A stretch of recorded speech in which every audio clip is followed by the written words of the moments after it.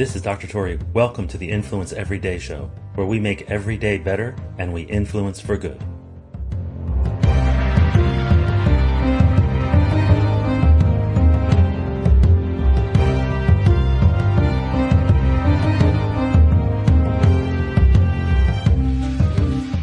Hey, this is Dr. Tori with Influence Every Day. I just wanted to cover something that I think is ultra important because we are going to reflect on this, if we're given the opportunity, towards the end of our lives. For 9 years, I ran a cardiac surgery program where I'm not the surgeon, right? Like my wife doesn't even let me cut vegetables. I managed the patients before and after cardiac surgery. You can imagine, over 9 years, I saw thousands of patients. And during that time, those thousands of patients, I noticed a theme. There were actually 3 themes that were common right before people went into the operating room. Now it's kind of interesting because I used to have long hair and I had a beard. Not long hair, but like almost shoulder length. And so I would walk in the room and people would be like, "Oh, thank you, Jesus." Or other times they'd be like, "Get that guy out of here. I think he's reminding my mother of death." Here's the thing. People are going into cardiac surgery, so guess what? They're confronting their mortality. They are coming to grips with the fact that this might be it. Now, fortunately, people do really, really well most of the time with cardiac surgery. People who are having general run-of-the-mill valve surgery or bypass surgery, they do pretty well, right? It's a long recovery process, but they do well. They don't know that though, right? You're about to go into the operating room for a surgery on your heart. So what are you thinking about? You're thinking about the end of your life. And in those moments, I saw a theme, a common theme, that it wasn't just common. It was every single person I saw that talked to me about death before they went in, or talked to me about regrets and things like that before they went into the surgery. Every single one. It didn't matter what their gender was, what their race was, their ethnicity, their language, their culture, their age, their socioeconomic background. None of that mattered. They was all the same thing, across cultures, across genders, across ages, across languages. They were worried about the same 3 things. It was God, it was family, and it was how they treated other people. At the time, the cardiac surgery program was in Baltimore.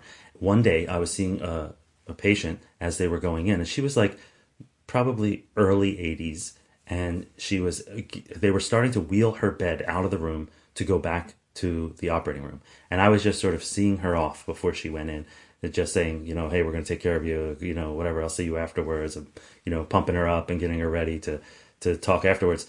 And her son looked over at her and goes, "Hey, Mom, don't worry. We'll be watching the Ravens together on Sunday." And she looks over at him, and then she looks back at me, and then she looks at me and she goes, "I don't know what the hell he's talking about. I don't care about the Ravens right now."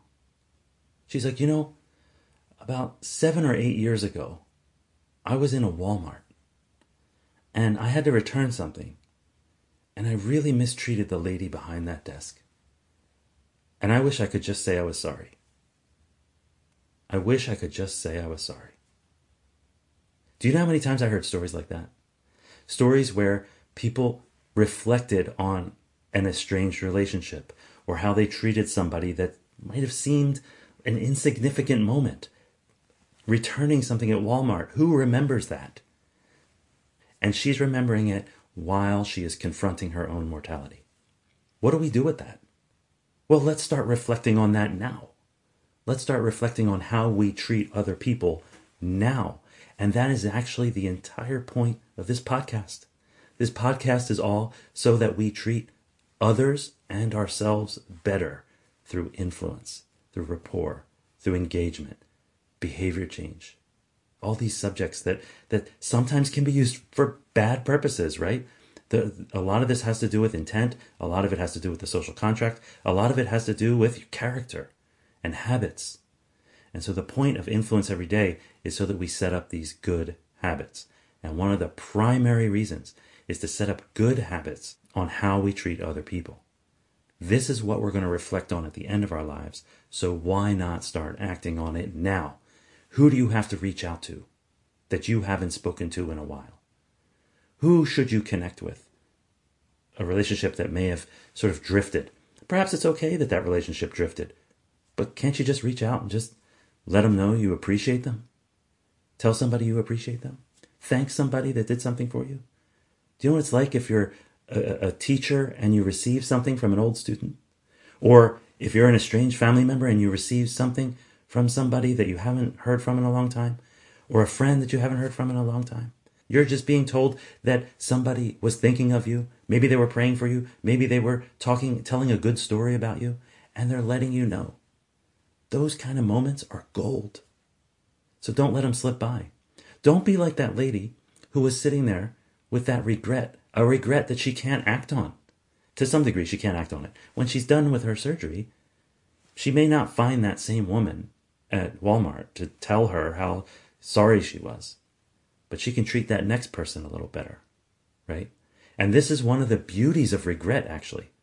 So first of all, one of the beauties of it is that you're hearing this story right now on the Influence Everyday podcast. You have the ability to act on it, to learn from that woman's 80 plus years of experience and what she's concerned about before she heads into an operating room and potentially confronts her own death.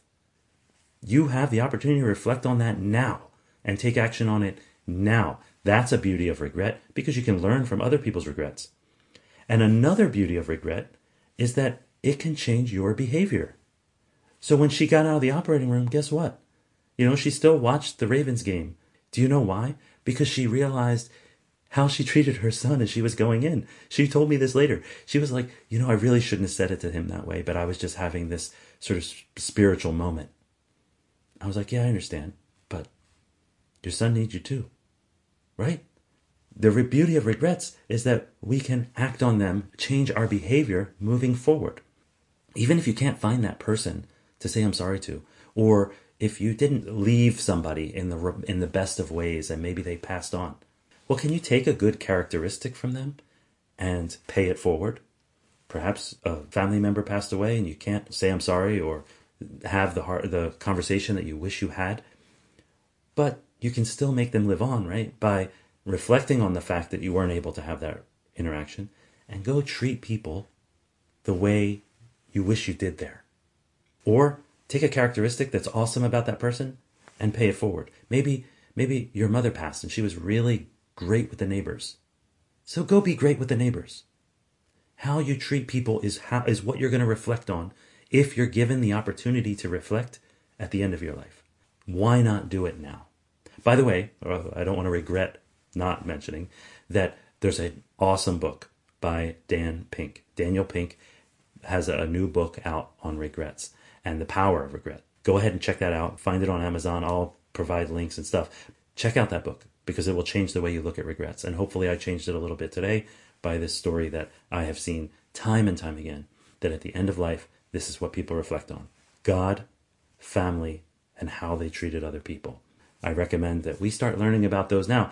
The Influence Everyday podcast is all about giving you the skills to improve how you treat other people and how you treat yourself too, because that's actually a huge part of how you treat other people.